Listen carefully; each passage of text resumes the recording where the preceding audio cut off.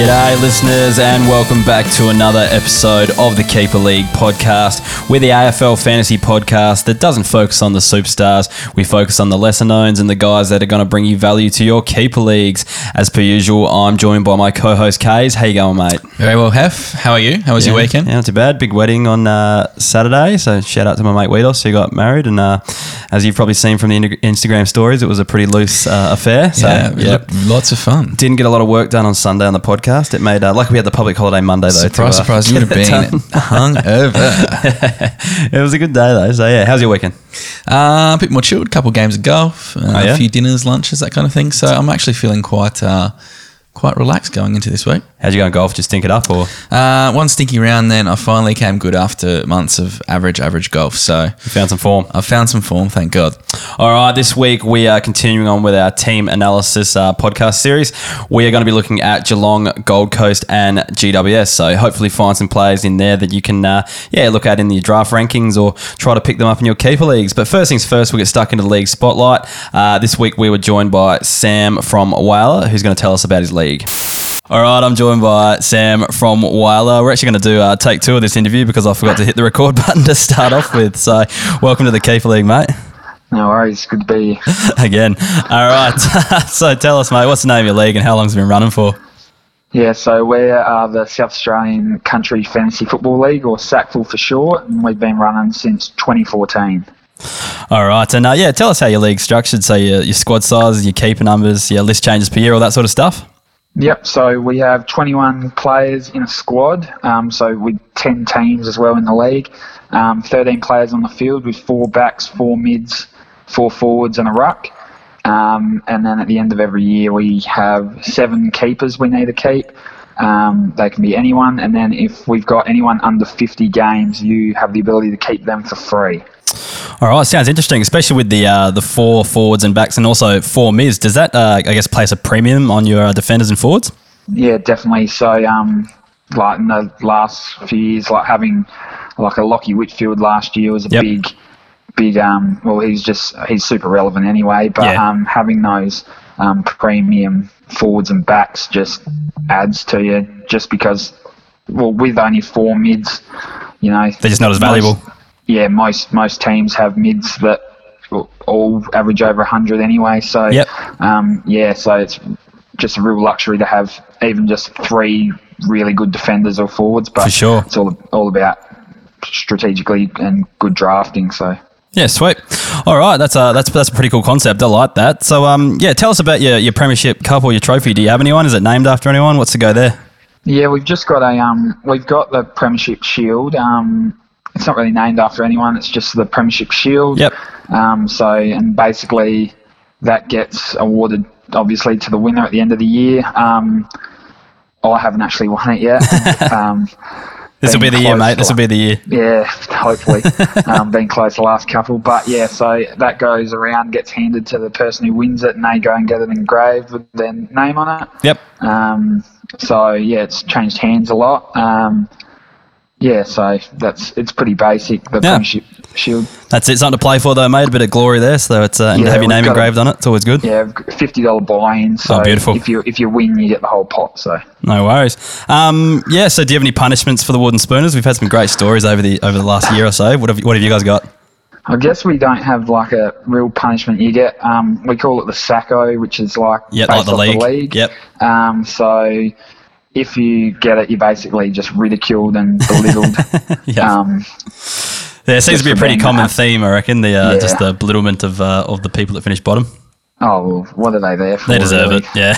And it's the same guy who usually comes last, and we're always left shaking our heads and wondering why he's still got a job in the league. Probably just there for the banter, mate, and the mateship, I guess. All right.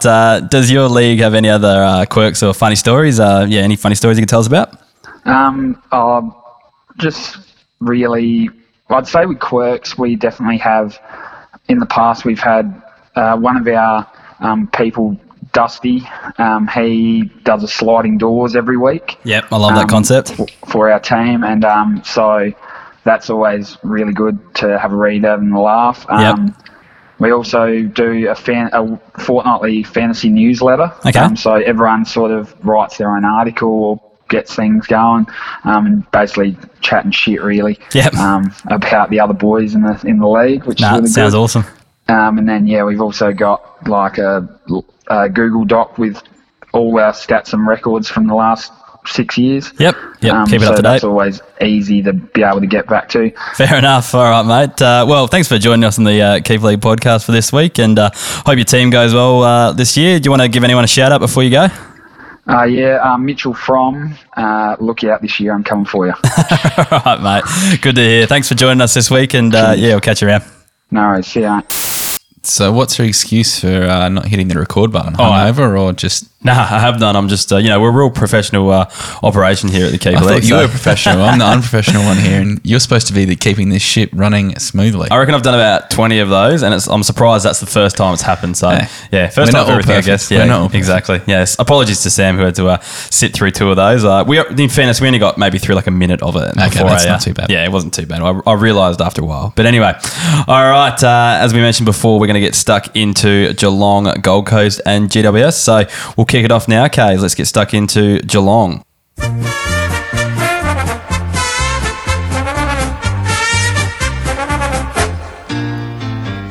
We are Geelong, the greatest team. All right, first up this week, we're going to be looking at the Geelong Football Club, the Cats as they're known.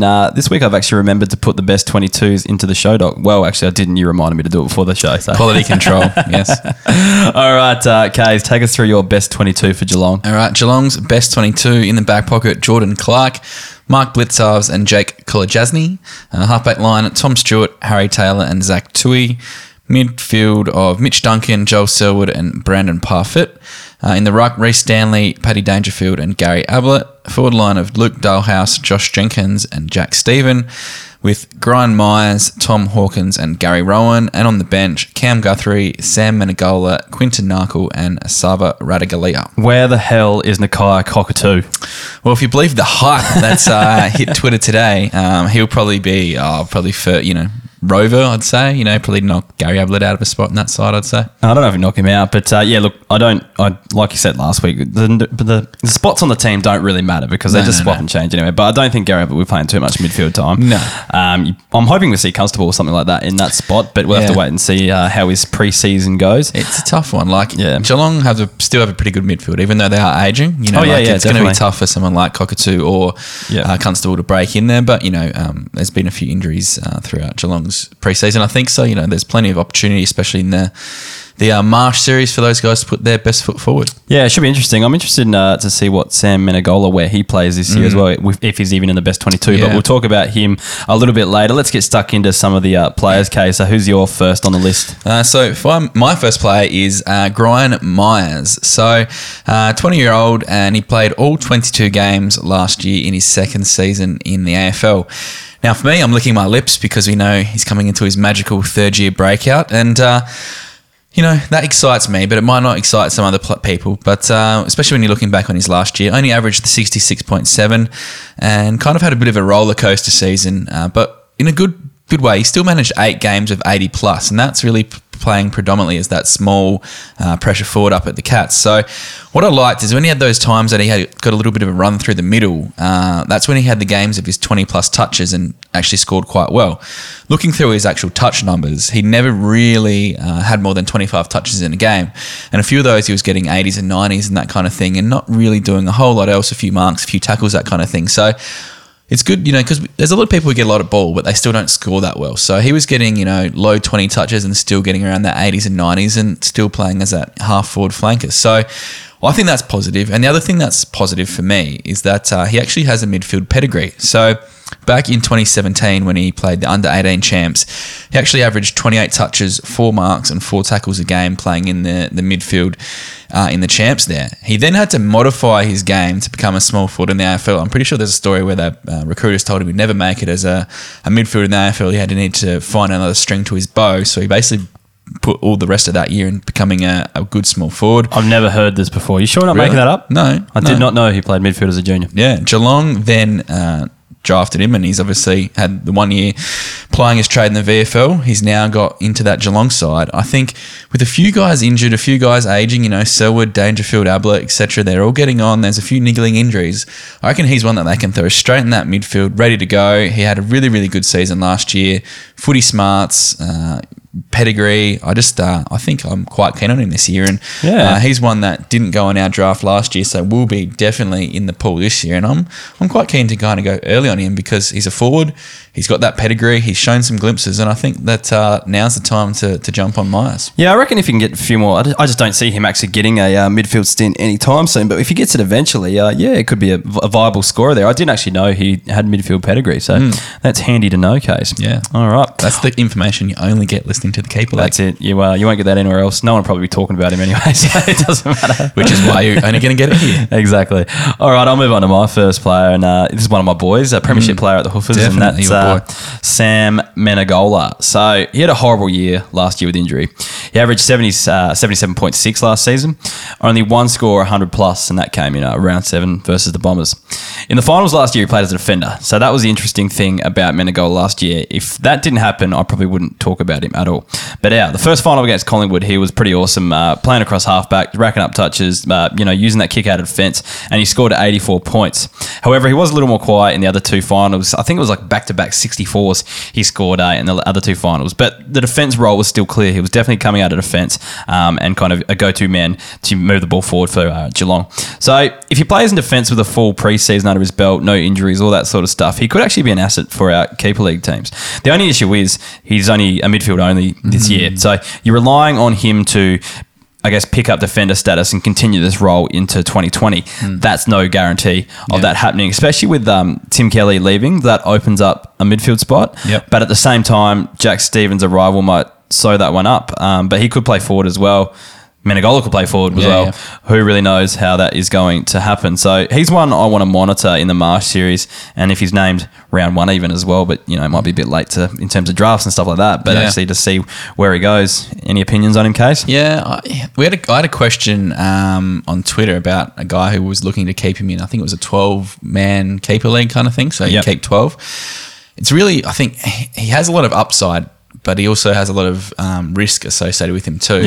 Because he never really actually cemented that key spot, I suppose, last year. Yeah. But we have seen in previous years. Well, 2 years ago he was a top 5 forward. Exactly. He's not forward anymore. Yeah. So when losing status hurts. But saying that, there's been a lot of talk that Tom Stewart hasn't really had a great preseason. So if he's a bit slow getting into 2020, might mean that Menegola can go play halfback because he's that really tall, hybridy kind of player too. He's quite lean and tall, so he can probably do a few different roles, which is probably part of the reason that the Cats love him. So it's a tough one. I think you probably keep him going into this year. But saying that, as I said to Kerf on Twitter, was that I reckon if you can get something for him, I reckon he's a good one you could offload if you need to kind of fill a gap or get a defender or, just kind of for team balance, I think, going into this year. Or get someone who isn't 27 plus and a young gun because I need more of those. Yeah, exactly. So it's probably a bit of a wait and see until Marsh shoes, I think, for me. Yep. All right, cool. Let's move on to your next player. Who you got? Quinton Narkle. So I think he's going to be on everyone's radars this year after his last 3 regular season games saw him notch up scores of 93, 50 and 111, which means that his last 5 average will come out as 84.7. So to start off, his 93-point game came from only 63% time on ground, and his 111-point PB was only from 81%, which is still very good going for a youngster. So if you're notching up 93 points and 63% time on ground, that is high points per minute. He's always been one that's quite highly touted around the Geelong circles, and I don't know if that's just because we get every Geelong player hyped in our WhatsApp thread from one of the Geelong supporters in our He doesn't group. know any other players in the competition. He's a bit like Cam, actually, from Draft Doctors too, I think.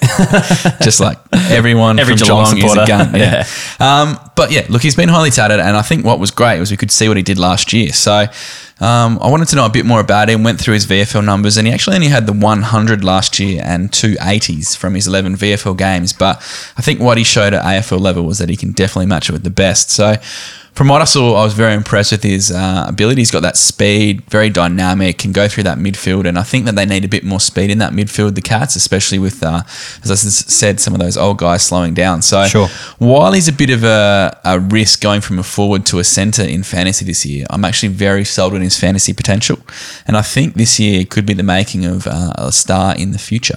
I know it's only his second season of playing, seniors, but the time on ground thing always worries me with players like this. For me, he seems like a real impact type burst player, and we always talk about, lots of people always talk about, us included. Once he boosts that time on ground, this guy is going to go nuts, or he's pointing at numbers because of time on ground. Some of these players just don't actually get there. Yeah. They are there because they're in the side for that burst, not because of their tank, and not because they can run all day. Yeah. This is the only thing that really concerns me about Narkle is this. So it's something we need to monitor a bit more and make sure he's actually boosting those time on ground numbers in the preseason.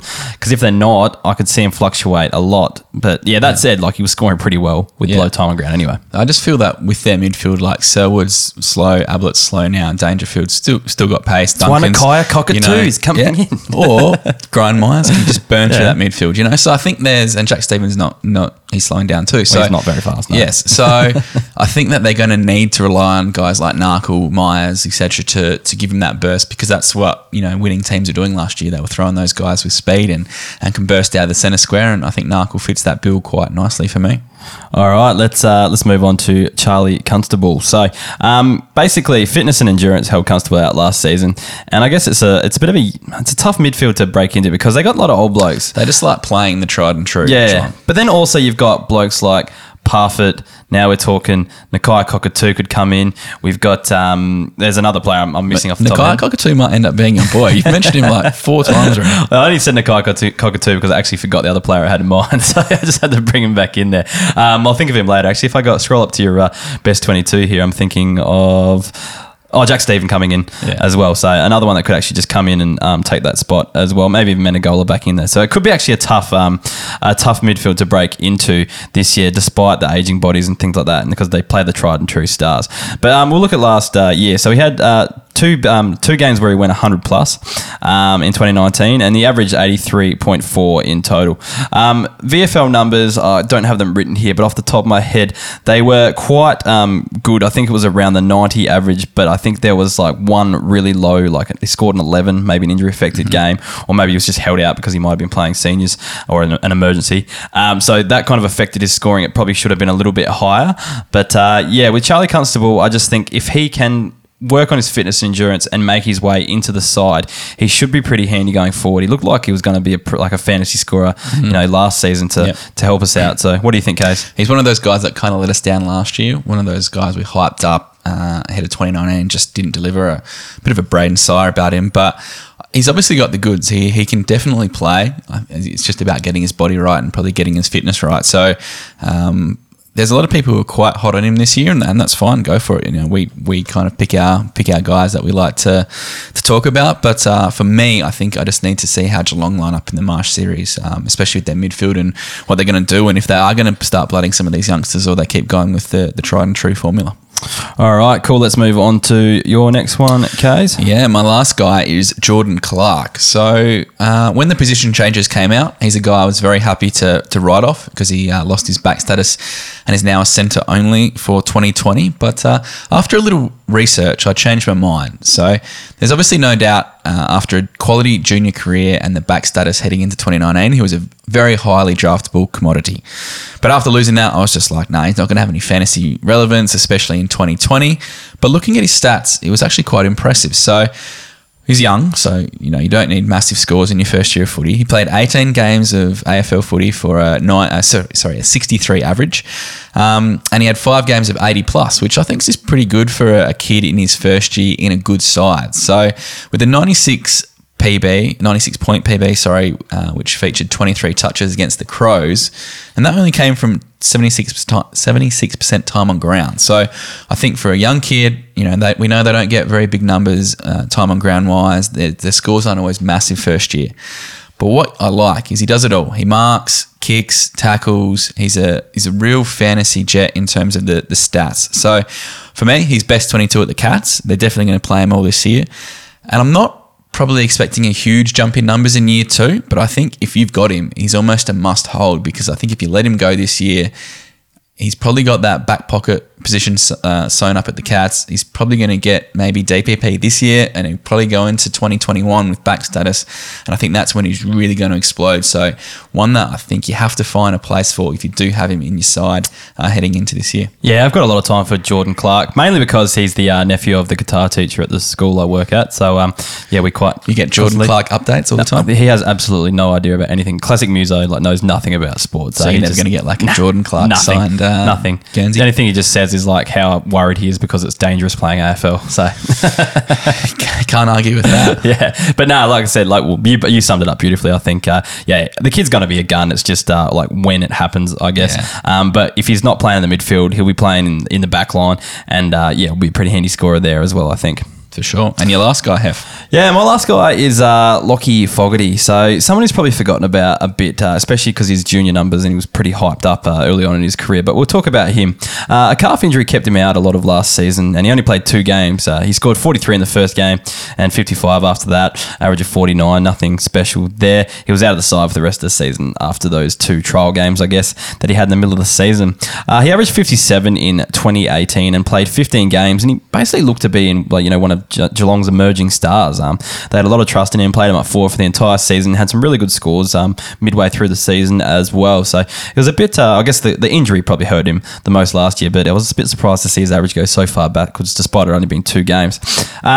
Interesting, yeah, but before his first game of the year last year, in 2019, it was against the Crows, and Chris Scott came out and said before the game, I can't remember who was interviewing, but they're talking about Lockie Fogarty and tonight. Is he going to play a role on the forward line? And he said, no way, he's one of our midfielders. He's be playing in the midfielder of the night. We don't plan to use him as a forward. But obviously playing in the AFL, Geelong AFL midfield, he was a bit off the pace, and he found his way out of the side after a while.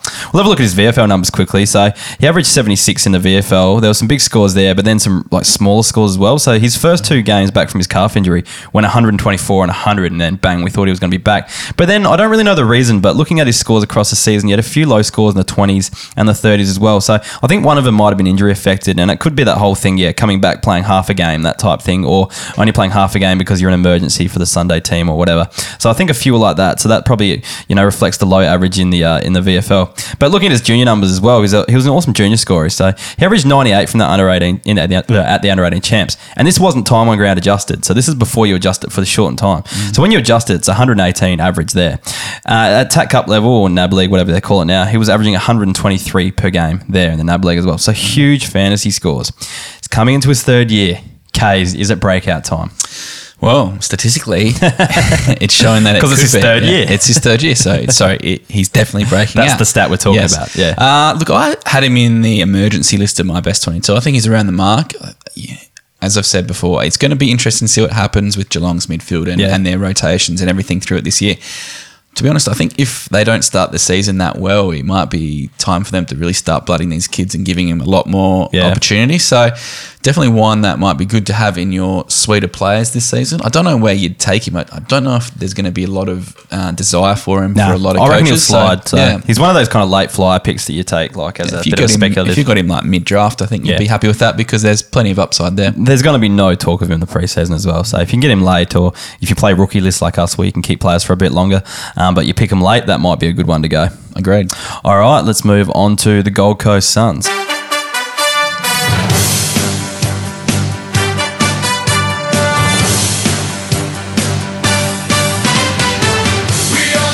What a god-awful song, Kays, but... Lucky you don't hear it too often. That's true.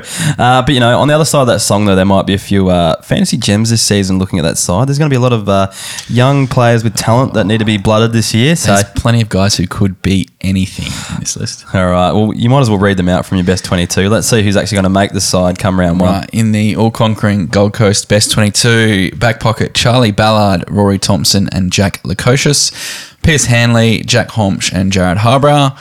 Midfield, Brandon Ellis, Took Miller and Lockie Weller, with Jared Witts, Jack Bowes and Braden Fiorini. Forward line of Darcy McPherson, Sam Day and Ben Ainsworth, with Isaac Rankin, Alex Sexton, Ben King. And on the bench, Hugh Greenwood, Noah Anderson, David Swallow and Matt Rowell. All right, first thing for me would be Jack Bowes out and Will Brodie straight in to that midfield. Get him out of there. We know that's not happening. Jack Bowes is the future. I wouldn't be surprised if Jack Bowes just goes back to a halfback flank and kicks one of the Hanley or Hardbrow out of those, and Brodie does come back in. I've had a lot of feedback on the socials today, so people were like, that back line is going to leak lots of goals. Well, probably, but I can only pick who's going to play there. So that forward line's not going to kick too many by the looks. Where's 2 metre Peter? 2 metre Peter wasn't in their best 22 really at the end of the year. So I think Alex Sexton was one of the best forwards actually last year in the comp. And Ben King's supposed to be the next big thing. Sam Day played some really good footy. I think that the smaller guys are fine. I think their spine really sucks. I reckon they need the 2 metre Peter in there to kick some goals. But anyway, sure. All right, I might start this one, okay? So I'm going to talk about Jacob Dawson now, not Jordan Dawson, okay? So I wanted to talk about as many Jay Dawsons as possible. Of course you did. I'll get Jacob Dawson in there. No, but anyway, I think he is a big 2020 smoky. So, yeah. You're actually reading my notes because for some reason we actually read about the same guy. So I'm all about you. You keep going down. You can read my Jacob Dawson research. I didn't even realise we talked about, Jacob Dawson. We're going to talk about double Jacob Dawson here. Maybe we can both talk about it. Okay. So he's the inferior Dawson. No, he's not. As we talked about. A listener asked about him a few weeks ago, so that's why I decided to look into him. And I didn't actually realise he did the same thing. So you're only getting 5 Gold Coast players tonight. Apologies, listeners. I can talk about Jack Bowes if you want. Yeah, sure, let's do it. Averaged 73 last season, broke into the side in round 18 and played the last 6 games. So he had 48 in his first game and then basically went 69, so 1 off 70, nice. Then he scored 100, 71, 76, 72. So we always talk about these defenders that'll get you 70 each week, and I reckon this guy could really be one of them. All right, so he plays that kind of medium defender role, and the game against Collingwood last year, he had so many intercept possessions. He was just racking up points left, right, and centre. Yep. So looking at his NEFL numbers as well, he averaged 95 and had 4 times 100 plus scores. So pretty good going with a top score of 139 on the NEFL. So they're the NEFL numbers that we expect to see from our NEFL players. Yep. Now, Kay, seeing that we both wrote about him and didn't realise it, what further can you tell us? Well, I completely agree. I think, as we talked about the backline just before, like Pierce Hanley and Jared Harbrow were in my best 22, but they're old, they're unreliable physically, and I think that maybe Dawson just kind of slots into that halfback flank in that side. What I do love is that ability to go large. So you talked about his 122s, his 139s in the NEFL. I think that's fantastic. And he just came in with absolutely no fanfare in the AFL last year and put together some quality numbers. So one to watch this year, and I think he's just going to be one that everyone will just kind of disregard. They don't know. They're just like, oh, that's not Jordan Dawson. Don't need him. So I think you might be able to get him for a bargain. And he said, if you can get a guy who's going to score you 70 each week, I think that's a massive win for someone that definitely no one will be talking about this year. I was so disappointed. I thought I had the inside scoop there. That's bullshit. No. Well, great minds think alike. So, that's true. We got to agree on some things. We do. All right, who's your player? Jack Lukosius. So what's exciting is he goes into 2020 as a DPP forward back. So very handy. And really last year for a young tall, I was very, very impressed with his season. And obviously, while it's basically impossible to get a kick in Gold Coast's forward line, I thought he was really, really good as a defender at times last year. So I'm going to make him one of my stashes of the season in 2020. So in last year, he only averaged 52 points from 21 games, which is absolutely nothing amazing. But for a guy who's first year, tall, in a shit side, I think that's really, really good. Like, if you watched him play footy, he was athletic, covered the ground beautifully, and took a really, really nice grab. So what was good towards the back end of the season when he kind of played that defensive role more, he actually averaged 64 points post-bye with only a low score of 50, which is not too bad for a young tall, and a high of 99. So in that game, he managed 21 touches, 9 marks, and 3 tackles, which is absolutely phenomenal for a young tall. Now, we get excited, well, I get excited about guys like Charlie Curnow, Aaron Norton, even James Sicily, who's I get excited about none of those guys, except maybe Sick Dog. Sick Dog's the only one. So he's almost in that same mould, same build. There's going to be enough kind of tall guys that Lukosius can almost play third tall back there and start those intercept marks and that kind of thing. And I think he's really in the same mould as those guys. So I'm a big fan of what Lukosius can do, not only footy-wise, but fantasy-wise. And maybe this year might not be his go of jumping from like a 52 up to a 70 or something like that. But I think he's someone that you'd like to have as a stash if you can. Oh, well, if you say they play in the same mould, I guess, like Curnow and Norton don't play across half-back and, slut up. No, tall guys who are athletic, cover the ground well, take good grabs, who can score fantasy-wise. The way I look at it, just going back to those two, is there's no way that Lukosius is going to play that same role for the entirety of his career.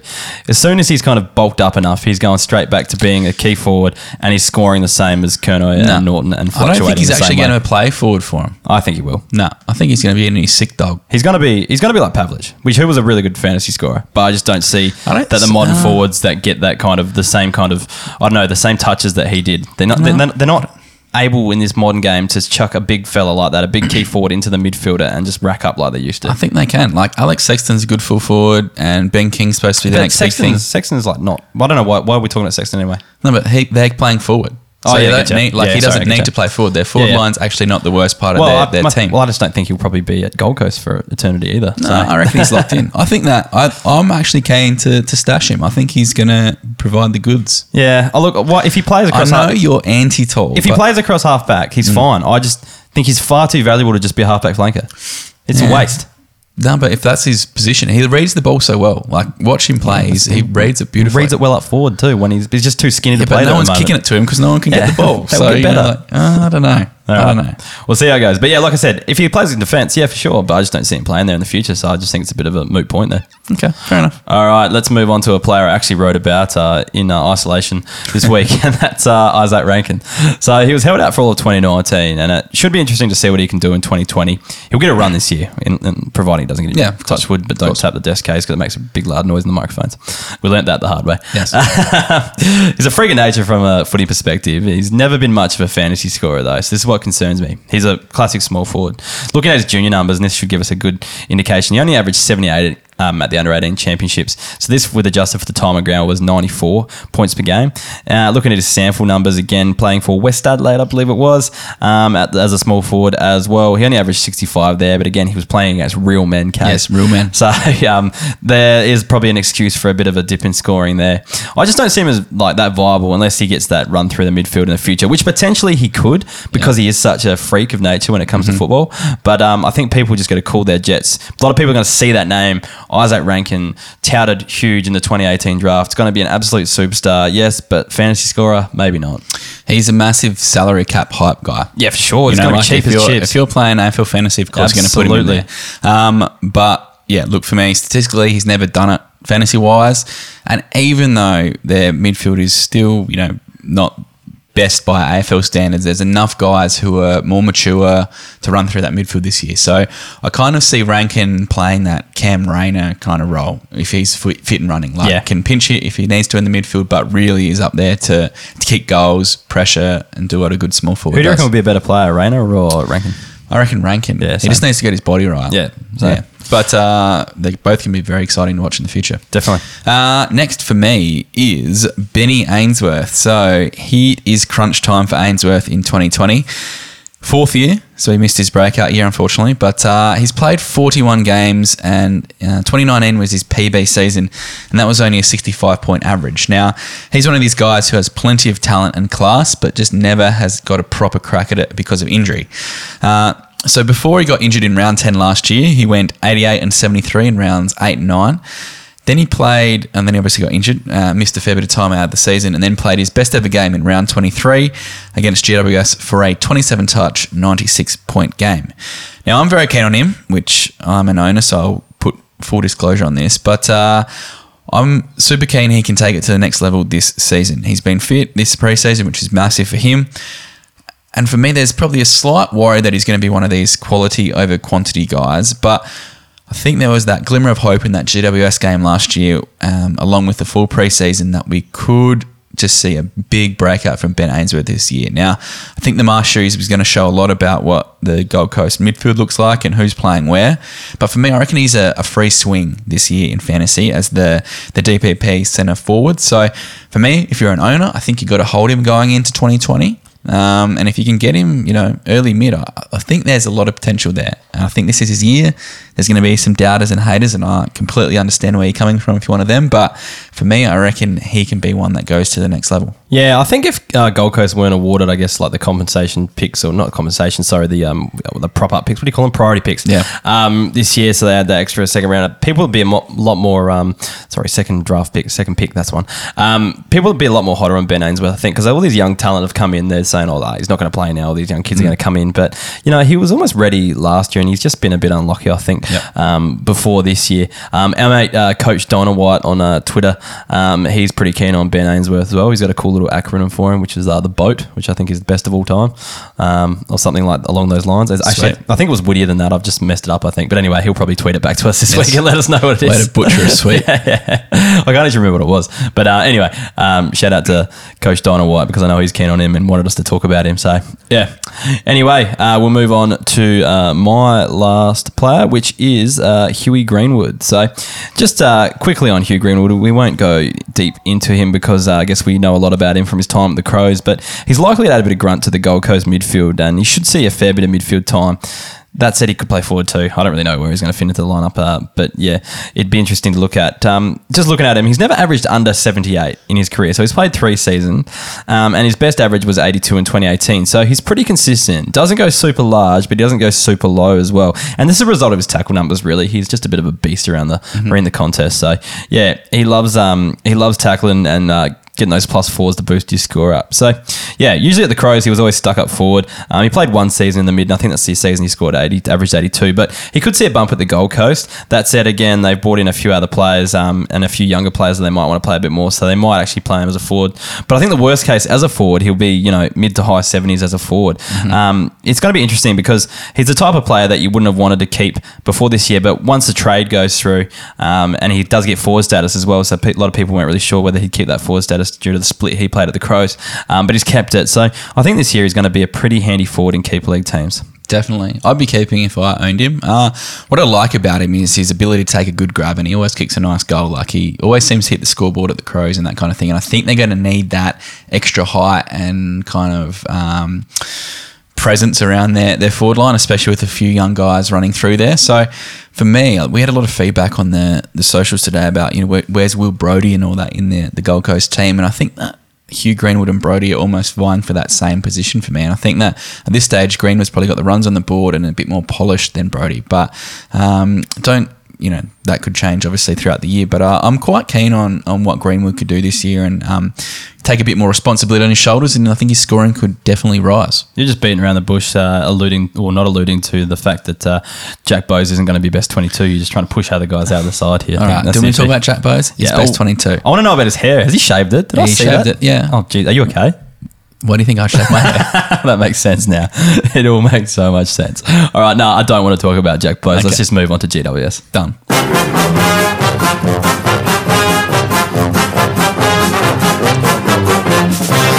There's a big All right, and on to the big sound, the GWS Giants. We're moving through this podcast pretty quickly, Kays. Maybe we'll keep it to under an hour and 20 minutes this week. I'm not too sure how we're going, but you haven't had to waffle about too many of your boys tonight, I suppose. So. Yeah, no, I've got no boys on these sides. So, we'll get into this one. So let's read through your best 22, Kays. Who's in the side for GWS? Best 22 for GWS is Heath Shaw, Aidan Corr and Sam Taylor. Zach Williams, Phil Davis and Nick Haynes make up the back 6. Along the wings, Lockie Whitfield, Callan Ward and Tim Taranto. Big Sauce, Sammy Jacobs in the ruck with Stephen Canelio and Josh Kelly. Forward line of Jacob Hopper, Jeremy Cameron, Toby Green, with Jeremy Finlayson, Harry Himmelberg and Sam Reid, which leaves Harry Perryman, Jackson Haitley, Jai Caldwell and Matt DeBoer on the bench. Yeah, I think that's one of your better efforts, Kays. I'm off the top of my head. I'm always bad with these. Like, I can't think off the top of my head who you've left out and who you haven't. But, look, I think that looking at that at first glance, you've done a pretty decent job with that one. I'm happy with that one. Thank you. Yeah, no worries. For Thanks a change. for that nice feedback. For a change. Any thoughts over just Jacobs over Mumford? Nah, I think it's pretty common sense, really. Mumford can't move anymore. Jacobs going to provide a little bit more around the ground. Not a whole lot more, but he'll do the same thing in terms of hit-outs, but then actually get a few more kicks and grabs around the ground as well. Would you keep Jacobs? Yeah, I would. But that's because I've got no ruckman at the moment. Yeah. But if you were a Jacobs owner, would you? Yeah, look, it depends who you've got. Like, we only play one ruck, so it makes it's stupid to not play one. To only, to keep more than one ruck is what I'm trying to say. So it depends who you got. But if he's your only ruck, I'd be keeping him. Like, you've got another year or so. He's only a year older than you and I. Yeah. So, he's probably got another year or two left in him. So, he'll be fine. Yep. Right. My first cab off the rank for the GWS is Jackson Haitley. So, obviously, if you listened to the pod last year, there is plenty of love for this guy from me. And really, I think he would have played 22 games last year at most other clubs. He's that good. He averaged 68 in his 7 games last season at AFL level with an 84-point PB in his debut game, and that was only from 68% time on ground, which is very good going. He did get more game time throughout the year, but in a stacked midfield, probably wasn't required to do a heap with the talent that's in that side. So in the NEFL, now we do beat up on the NEFL saying it's easy to score well, but he did average 111 as a first-year player and had 11 of his 13 games in the hundreds. So that is seriously good scoring. Yeah. His highest scores were 137, 139 and 153. Yes, it's the NEFL, but for an 18-year-old kid, that is some serious numbers. He does it all, kicks, marks, tackles, hits the scoreboard. Honestly, if he was at any other club, he would be one of the highly sought after, fantasy players, I reckon. So if he cracks the best 22 this year, which I think he does, I think his numbers are just going to keep rising, and more opportunity he gets, the more he's going to dominate the competition. Yep. Leon Cameron, if you're listening, and I know you are, you're tweeting all the time. You love this show. Get him in the side, please. Yeah. This kid's going to be an absolute gun. So, yeah, we'd like to see him in the best 22, please. So, make it happen and make all the fantasy coaches out there happy, please. Thanks, Leon. Cool. All right, I'm going to talk about the big heater, Heath Shaw. So this guy is old AF now. So he averaged 82 last season, and he was down 4 points per game from his 2018 season. So apparently, though, I think I heard this. I'm going to mention the draft orders again. I think I heard Doss say this, that he's just run a PB at GWS. I can't see him ever being super fit, though. So it's probably, true. So losing the grand final might have spurred him off. But I actually couldn't find an article to back it up. To back that up. So I'm not sure if it was actually true or not. I'm not sure if he's yanking our chain. Anyway, I can't see him scoring more than 80 this season though for mine. I think he's worth mentioning though if you're a player that's coming into kind of flag territory and you've got a few kids on your bench that might not be going to break out this year. They're probably 1 or 2 years away. You got them sitting on your reserves list. He might be one to actually trade in just so you've got that 79, 78 average in your back line. Just good cover if someone gets injured, then it's not going to affect your side too much. Or you could play him on the field. He might score 80 a week. So I think he's just one of those players that you got to think about if you're pushing for a flag.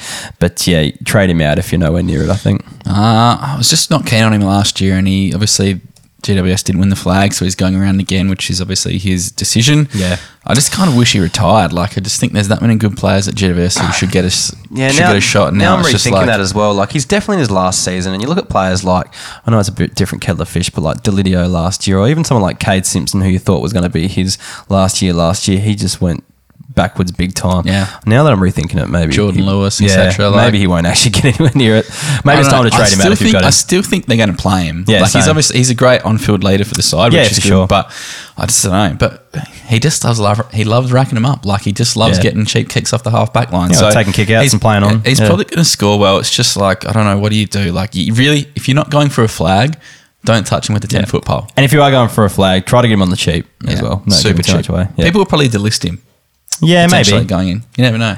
Yeah, he's the kind of player that if he was still on my side, and I traded him last year because I knew he was kind of on the way up, that I would probably hold on to in hope that he does go, 80, 82, 84 in his first 3 weeks, that you can kind of offload. Just go. Yep. Yeah, and if he doesn't, then, you're offloading him anyway. So that's probably the smarter play. Yeah. Just try and get him cheap or offload him when he does hit, some highs. Sure. All right, let's move on to your next player, Case. Now, speaking of old guys with a bit of a conundrum, I'm getting to Callan Ward. He's not that old. He's 29, isn't he? 29, I know, but he's just come off a serious injury.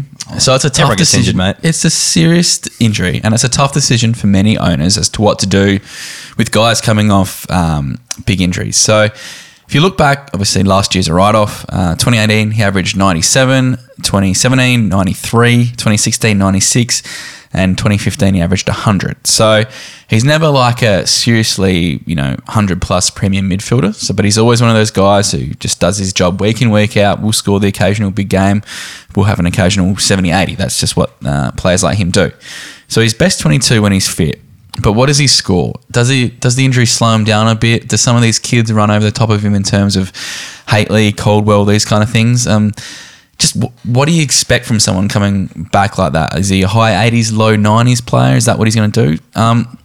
Just before you answer, I did see that today they said they're hoping he'll be fit for round 1, but he's more likely to be fit for round 3. So it does give a few of these other kids a bit more opportunity to push their claim. But with him, he's just that inside centre midfielder. Doesn't really have any other role that he can play in the side. So it's just just a one to think about for me. Yeah, look, I think he will go around the 90 mark, but he'll start slow and build his way up, I think.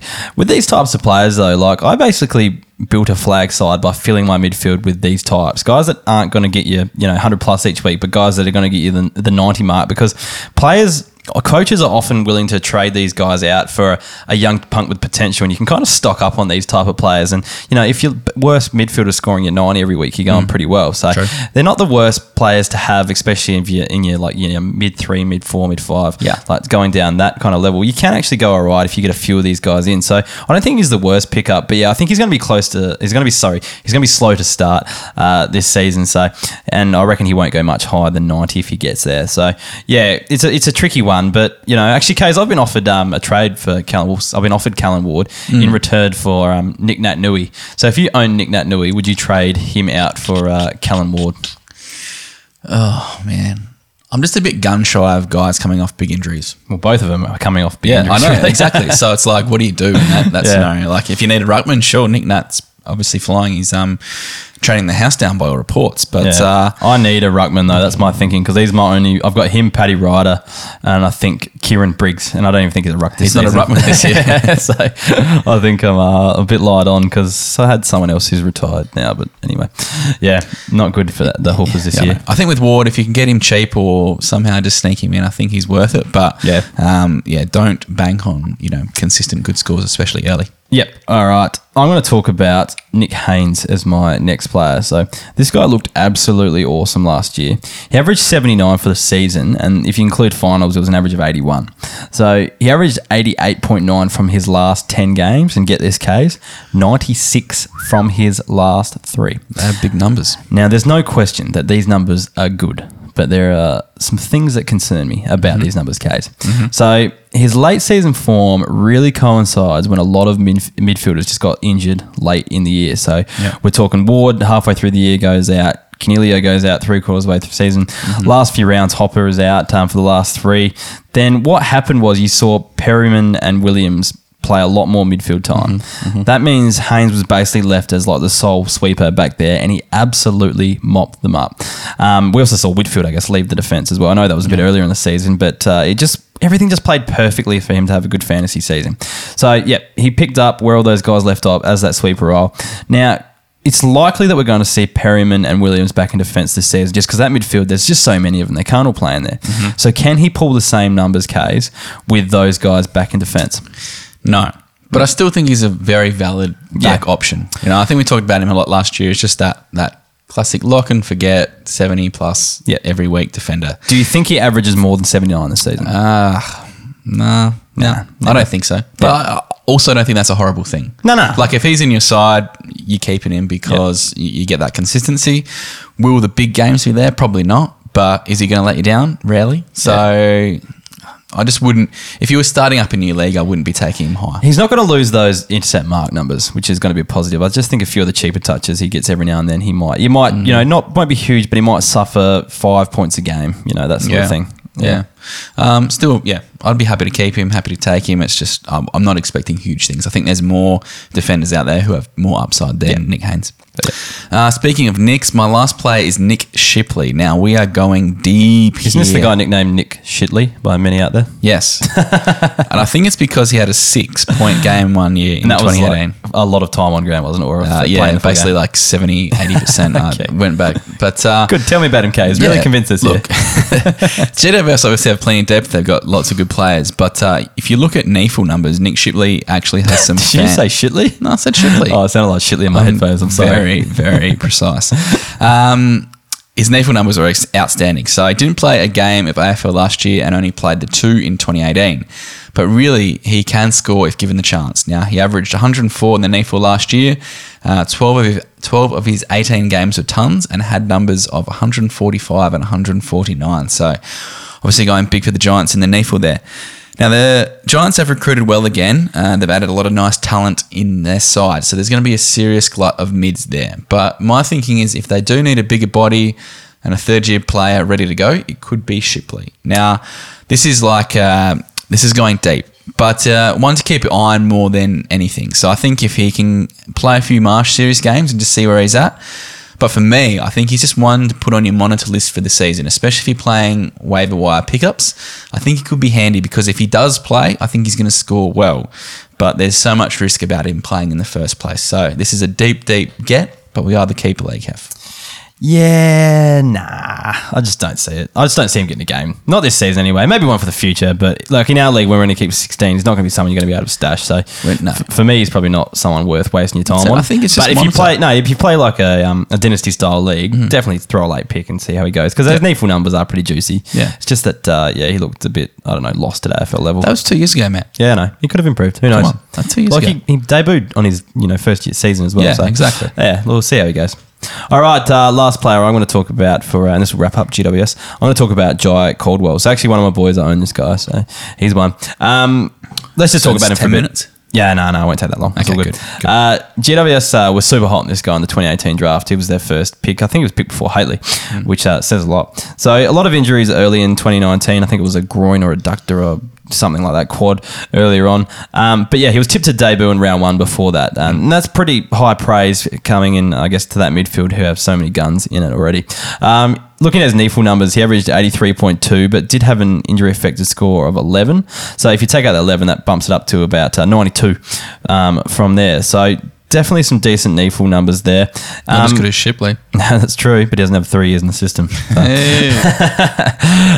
Looking at his AFL debut, he scored 72, which is pretty reasonable for a player like him, but he can only manage a 38 in his second game, and this was a game where GWS got absolutely pummeled by Western Bulldogs, so he probably wasn't the best fit for their midfield at that point in time. So spent the rest of the year in the NAFL, and so we'll keep moving through this. Junior days, that's what I'm trying to talk about. So back in his junior days, he was likened to Stephen Canellier. So the only difference was that his fantasy numbers were nowhere near Stephen Canellier's. He only averaged like him, or yeah, I don't know. They reckon. Well, I guess he played the inside role at junior level pretty well, but look, fantasy numbers weren't anywhere near it. Only averaged 37 at the under-18 championships, so that's pretty low and pretty gross. I'm not sure what the goal is. He might have got injured, but that's the number that's in the back of the prospectus. 64 average in the NAB league too, so that doesn't really sound very nice either. Right now, I'm taking Nick Shipley over Jai Caldwell. You're not really selling him to me. Well, if you look back at his JLT games from last year, he actually scored really well in, I know one of those, and I think the second one was when he got injured, but he was tracking really nicely in that too.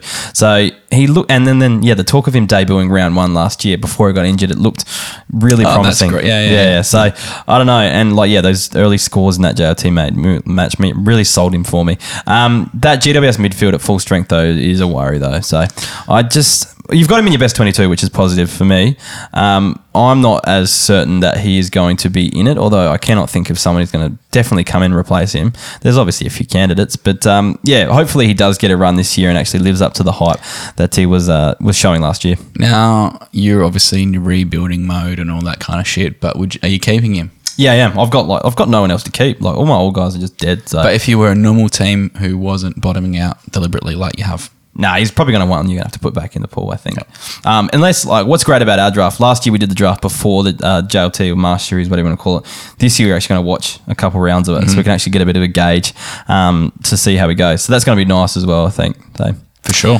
All right, that wraps up the team analysis segments this week. So we're going to move on and just quickly talk about the Keeper League membership system we've got going on. So up there at the moment, we've got the under-18 champs and draftee state league numbers. We've got reserves state league fantasy scores out as well. We've got the breakout tracker. And this week we're going to start releasing our Keeper League rankings. So we're going to do top 100 for every position except for rucks, because there's not enough rucks. There's not even enough rucks to do 50. Yeah. So we're going to do top 100s and then a top 38, I think it is, for rucks. Bit odd, but anyway, we'll call it the top 50 anyway for the rucks. So yeah, we're going to do those this week. They'll come out on, I think we're going to release them on Friday, Case, and then we'll do them weekly. So the difference between our ranks is we're actually Keeper League focused. So take into account age, really. Yeah, age and, what we think their scoring potential is, even if we think that they're going to lose a status in the future. So we're not, a lot of other ranks will be like, this is what's going to happen this year. No. We're looking long term. I think what's going to happen with ours as well, Kay, I've looked at it like you've got to win the first year as well, but then also you want to be good for the future. So I reckon I'm going to have a few more players that are a bit older than I think you're going to go a bit more youthful. But it's going to be interesting to look at, because we haven't actually had a look at each other's numbers yet. But we're actually recording a members only mini episode after this podcast. We're actually going to reveal the members. We're going to reveal to the members our defender rankings, our top 50 anyway of the defenders. So if you want in on that, you need to be a member of the Keeper League podcast. Yeah, and if you want to hear us, bag out each other's ranks. You definitely need to be a member and get in on that, because you'll receive access to those episodes. If that isn't enough sizzle, I don't know what is. Yeah. So we'll be doing those over the next 4 weeks. So we'll have a rankings episode weekly in the mini episodes for our members. So if you're not in, you are absolutely missing out. You want to hear these. So links are in the description if you want to sign up. There's a link to the membership page there. So check those out. But we have quite a few gold members. I think 64 gold members at this point of time. I had a look. So we're reading out 5 per week, because it's just too many to do on a weekly basis. So thank you to the following gold members of the Keeper League podcast. Kays, I'll let you read these out because you're better with the pronunciation of surnames. So it's Mortimizer, obviously like Madonna or something like that. But yep. Perfect. Stefan Husinov, I think, Tom Strout, Alina Herman, and Dale Travers. Thank you to you 5. All right. Thanks to the members there. We won't read out any podcast reviews this week because we don't have any in the bank to read up. So I just don't think many people use Apple anymore. I think that must be the problem. Spotify is the bomb. Yeah, but can you write reviews on Spotify? You can't, no. So hopefully soon they bring that in. Yes. Anyway, let's move on to the listener tweets.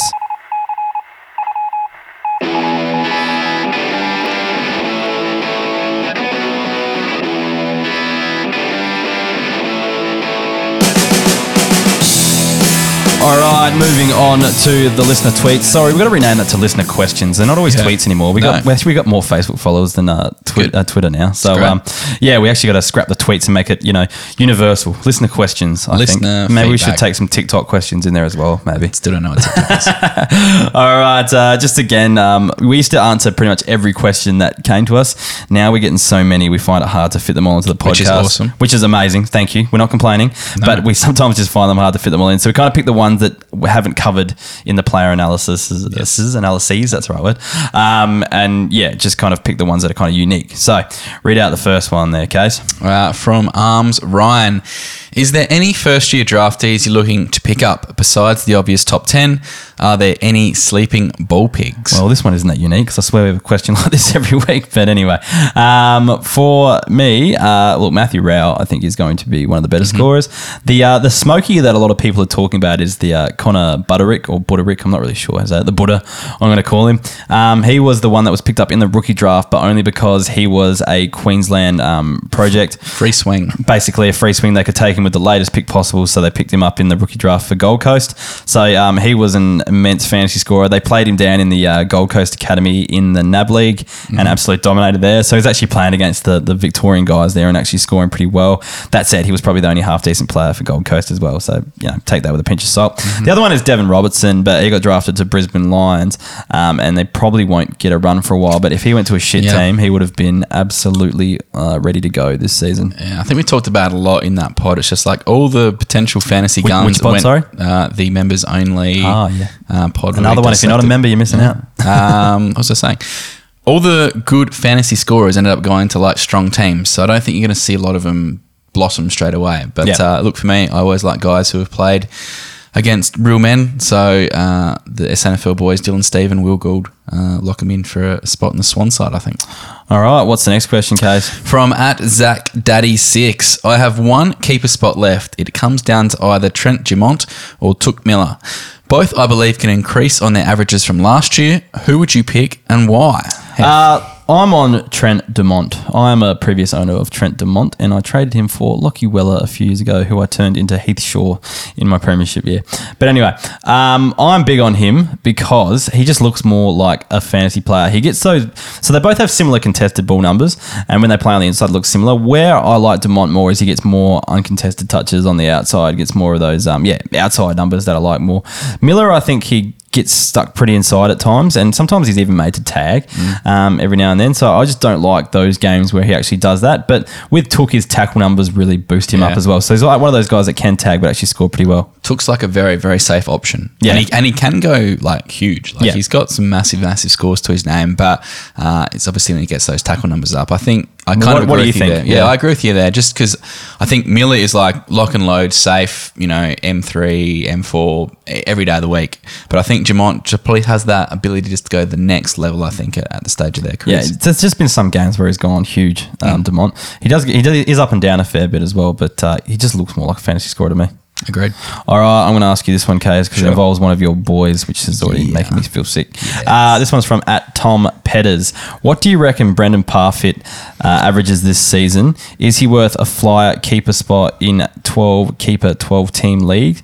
And the second part of this question is Jack Bowes the Messiah, and will he average 80 to 90, or is he just a very decent fantasy player? Neither of those. Anyway, sorry. That's a very, very good Monty Python related question. Anyway, topical this week actually. Yeah, as well. Exactly. I think Brandon Parfitt can hit that mid-80s very easily. I think given a bit more midfield time in that ageing list of Geelongs, I think his numbers are just going to grow and grow and grow. If you look back last year, only half of his games he was on the ground for more than 75% of game time. So I think there's natural, another year in the system, a bit more fitness. I think he's really going to come into his own in 2020. If I had the choice, I reckon I'd be keeping Parfitt for sure. I think he's going to be an absolute jet. And obviously, of course, Jack Bowes is the Messiah. That's an absolutely silly question. I'm thinking this year 85 plus. He's going to be fit. He's going to be ready. He's ready. He's going to take it to the next level. I am a believer. Not best 22 for mine. Anyway. I'm happy to have a bet right now. Jack Bowes will be in the side first round. If he's not, if he is, sorry, you have to shave your head like me and Jack Bowes. I'm thinking about shaving my head anyway. Just well, then just this is a reason. This is a reason to do it. Nah, I think he will probably be in the best 22. Yes. So. Anyway, all right. Let's question. Move on. Yes. @Trav014. Can Tom Stewart go 100 average, or is he what he is always going to be?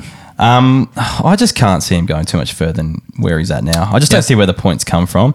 You said earlier he's had a bit of an interrupted preseason. He's groin as well, which is not good news. Yeah, so I just don't think he can go 100 plus. I think he's probably at his peak now. 93 average last year is still good going. Oh, look how many defenders average over 100 was only one, wasn't it? Yeah. So it's a pretty tough ask to go to 100, but he's still going to be one of the best defenders out there when he's fit. So yeah. All right, next question comes from @Rust2468. A regular on the podcast and on the Twitter machine. What's his question, Case? It's my boy Sturt is looking the goods. That's Sam Sturt for those playing at home, Freeman or kid. Worth a late draft pick if he has a good Marsh preseason series. There was an article about him this week about, bulking up. Huge, hitting the gym. He had a few stouts over the off-season. Now he's ripped.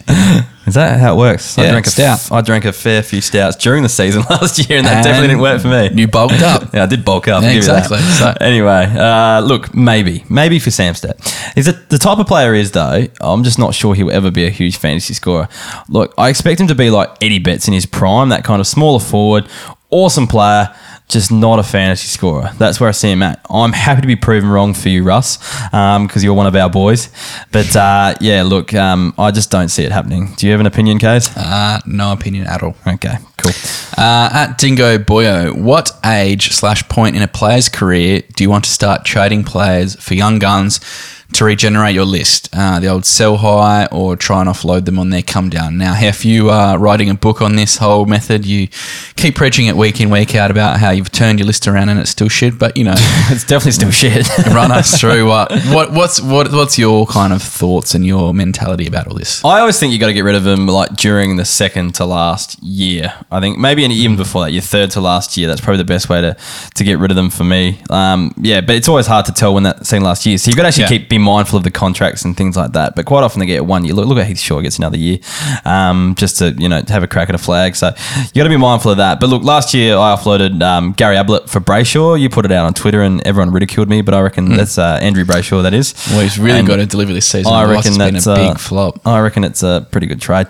I thought it was good back then too. And then I did trade Heath Shaw and Justin Westhoff for Maynard as well. So I'm pretty happy with that one too, considering neither are probably going to be fantasy relevant next season, or as fantasy relevant next season. Yeah, probably. What do you reckon? When do you start trading out your old blokes? You just trade. I just like to trade. They don't even get old in your team. I just like to trade them when they're really good In for their people who prime. aren't that good. Yeah. That's just my method. But You just get bored with your players. I do. There's only a couple guys I really love that I've kept. I think Jack McRae's the only guy I've had for the whole time. Actually, Justin Westhoff was the last inaugural hoofer to be on my list, and he's been traded out. So I've got a full turnover from our 8 years in the game. I'm not a massive one of actually having old guys at all anyway. So I just want to win a flag with no old guys. That's my life goal. They're the only way to win a flag. Anyway, that's, and I haven't won a flag. So it's not really working out just yet.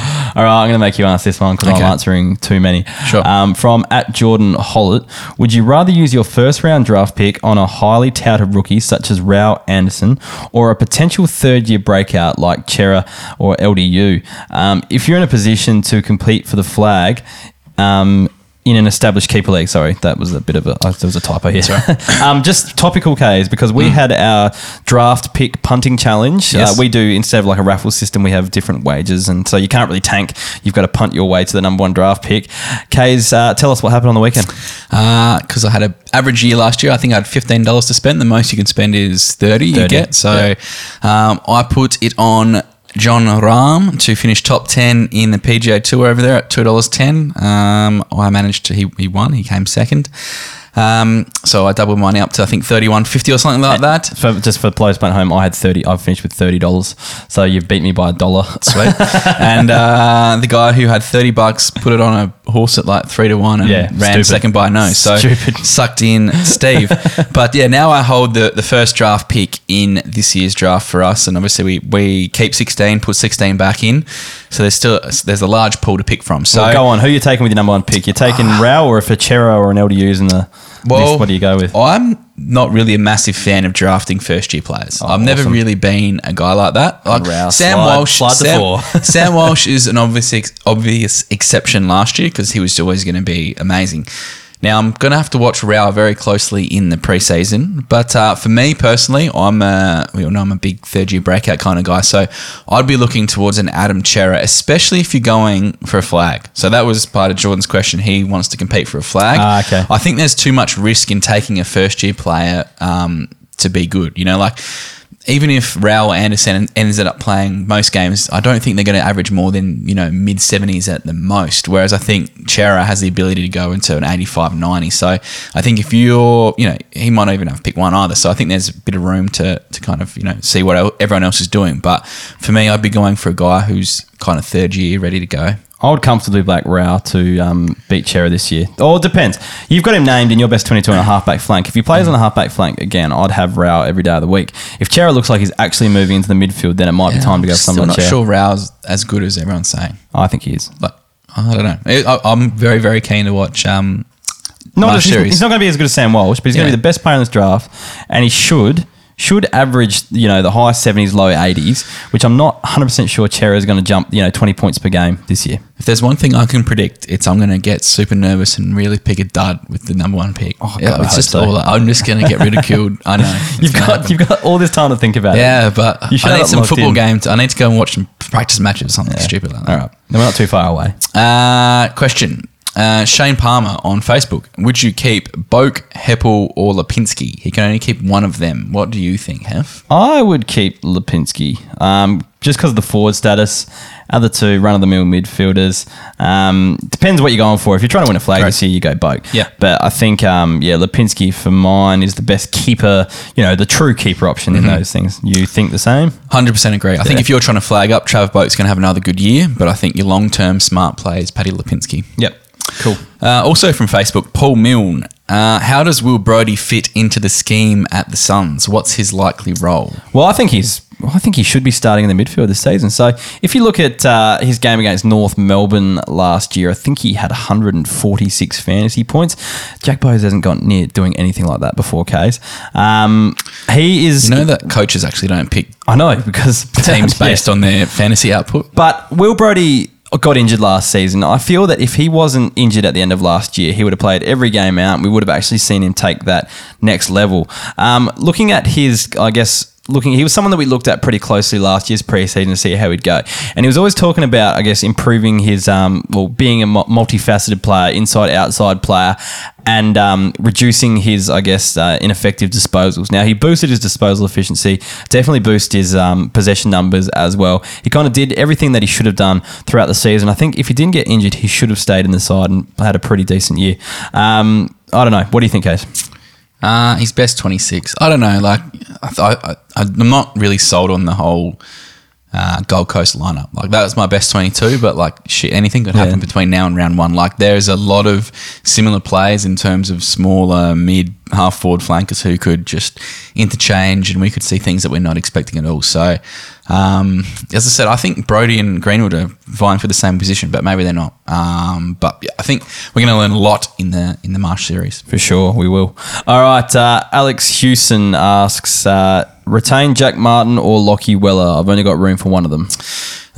In my opinion, they're very, very close. So it really depends on your team setup and do you need a forward or back going into this season. I think personally, if you're happy for either, I'd be leaning towards Jack Martin. I think he can go to another level at Carlton. Even though Carlton aren't much better than Gold Coast, I think that his role at that side will be a lot better. Lockie Weller's going to be a pretty solid defender. I think he needed to show a bit more last year that he can go to that next level. They were both 93, 94 average players, which is fine, but I think Martin has another level to go. All right, I won't touch on Weller too much or Martin because I'm going to talk about Weller a fair bit in the next. So what's the next question, Kays? From Matt Crotty. So he says, Perryman and Weller, are they both going to stay defenders, and thoughts on their roles going forward? Now, just on Perryman, I guess he's already lost his back status, so he's not staying a defender. But Weller retains his defender status. But look, they both could change. Well, sorry, Perryman could change with the UF positions. There's likely he might get his defender status back. But then I think he still might lose it in the long run as some of the GWS players get a bit more long in the tooth as they go on. Although they do have a quite young midfield, so it's hard to see where he fits in. But by the end of last year, when there was a few injuries and things like that, Perryman was running through the midfield, so it's going to be interesting to see. Look, before Ellis's arrival at Gold Coast, I would have thought Weller would lose back status because by the end of the year, he was playing on the wing quite a bit. But the wings will probably be probably Powell and Ellis, and I think it'll push Weller back into defence where he started last season. So, look, I think they should retain. I think Weller's probably the most likely to stay a defender going forward. But I think for the time being, the next 2-3 years, I'm hoping that we see them both retain their back status. I think Perryman's the better player. Definitely. Better Same. person to keep. Yeah, same. And last question from Chris Jackson. Please rank the following defenders and which ones you'd shop around. So he reckons his team, the BBC, is going to be middle of the pack. So here's a hell of a back line. He's got Jaden Short, Tom Duday, Cullen Mills, Luke Ryan, Alex Witherden, Hunter Clark, and Jordan Dawson. I would keep all of those if I could. Yeah. Trade bait and just depth on the bench as well. So that'd be nice. Oh, yeah. Look, it's pretty tough. Look, I'd shop Luke Ryan, Duday, and Mills around, and that means I would be keeping... Yeah, I'd be keeping Jordan Dawson, Hunter Clark, Witherden, and Short. I reckon he's going to go next level once Hooley's out of the side. Yeah. But look, the other three I'd be more than happy to keep as well. If you're trading someone like Mills or Luke Ryan, you'd want to get something pretty decent return for those guys, I think. Yeah. You're better off keeping... I think there's more value on keeping them going into next year. You know, even before trade period, unless, it depends on how many you can keep and stuff like that. But, geez, they are that's the who's who of next generation backs. Yeah, I reckon he's going to be pretty handy going forward. Look out for the BBCs for years to come, the British Broadcasting Commission. Anyway. Isn't it the bean dish at Chinese restaurants. I don't know. It could be many things. Delicious. It could be many things, Kays, but let's not go into it. What the BBCs could be. Anyway, let's wrap this one up because that is the end of the episode. We're at 73 minutes, Kays. So Well done. we're slowly improving. I think it's actually longer than last week, but we're better than the first week, so we're not relapsing too much. Basically that's it. Follow us on the socials. We'll be back next week with another 3 teams. Kays, I'm not good with the alphabet, but I'm pretty sure Hawthorn's in there. Who else is in there? Probably Melbourne. Yep, North Melbourne. Yeah, North Melbourne. That sounds about right. Yeah. Probably missing a few in there. I don't know. Anyway, we'll wrap this one up. Anything else from you? That's it. Just make sure you sign up to listen to us ramble on about our defender rankings. Yeah, that's it. So head to keeperleaguepod.com.au. Check us out on Facebook, Twitter, Instagram, wherever, YouTube. You'll find us Everywhere, Yep. even that TikTok thing. Yep, except we haven't posted on there in months. So not TikTok anymore. well, no, I wouldn't be looking for us. Okay. All right. Thanks for listening, and we'll talk to you next week. See ya.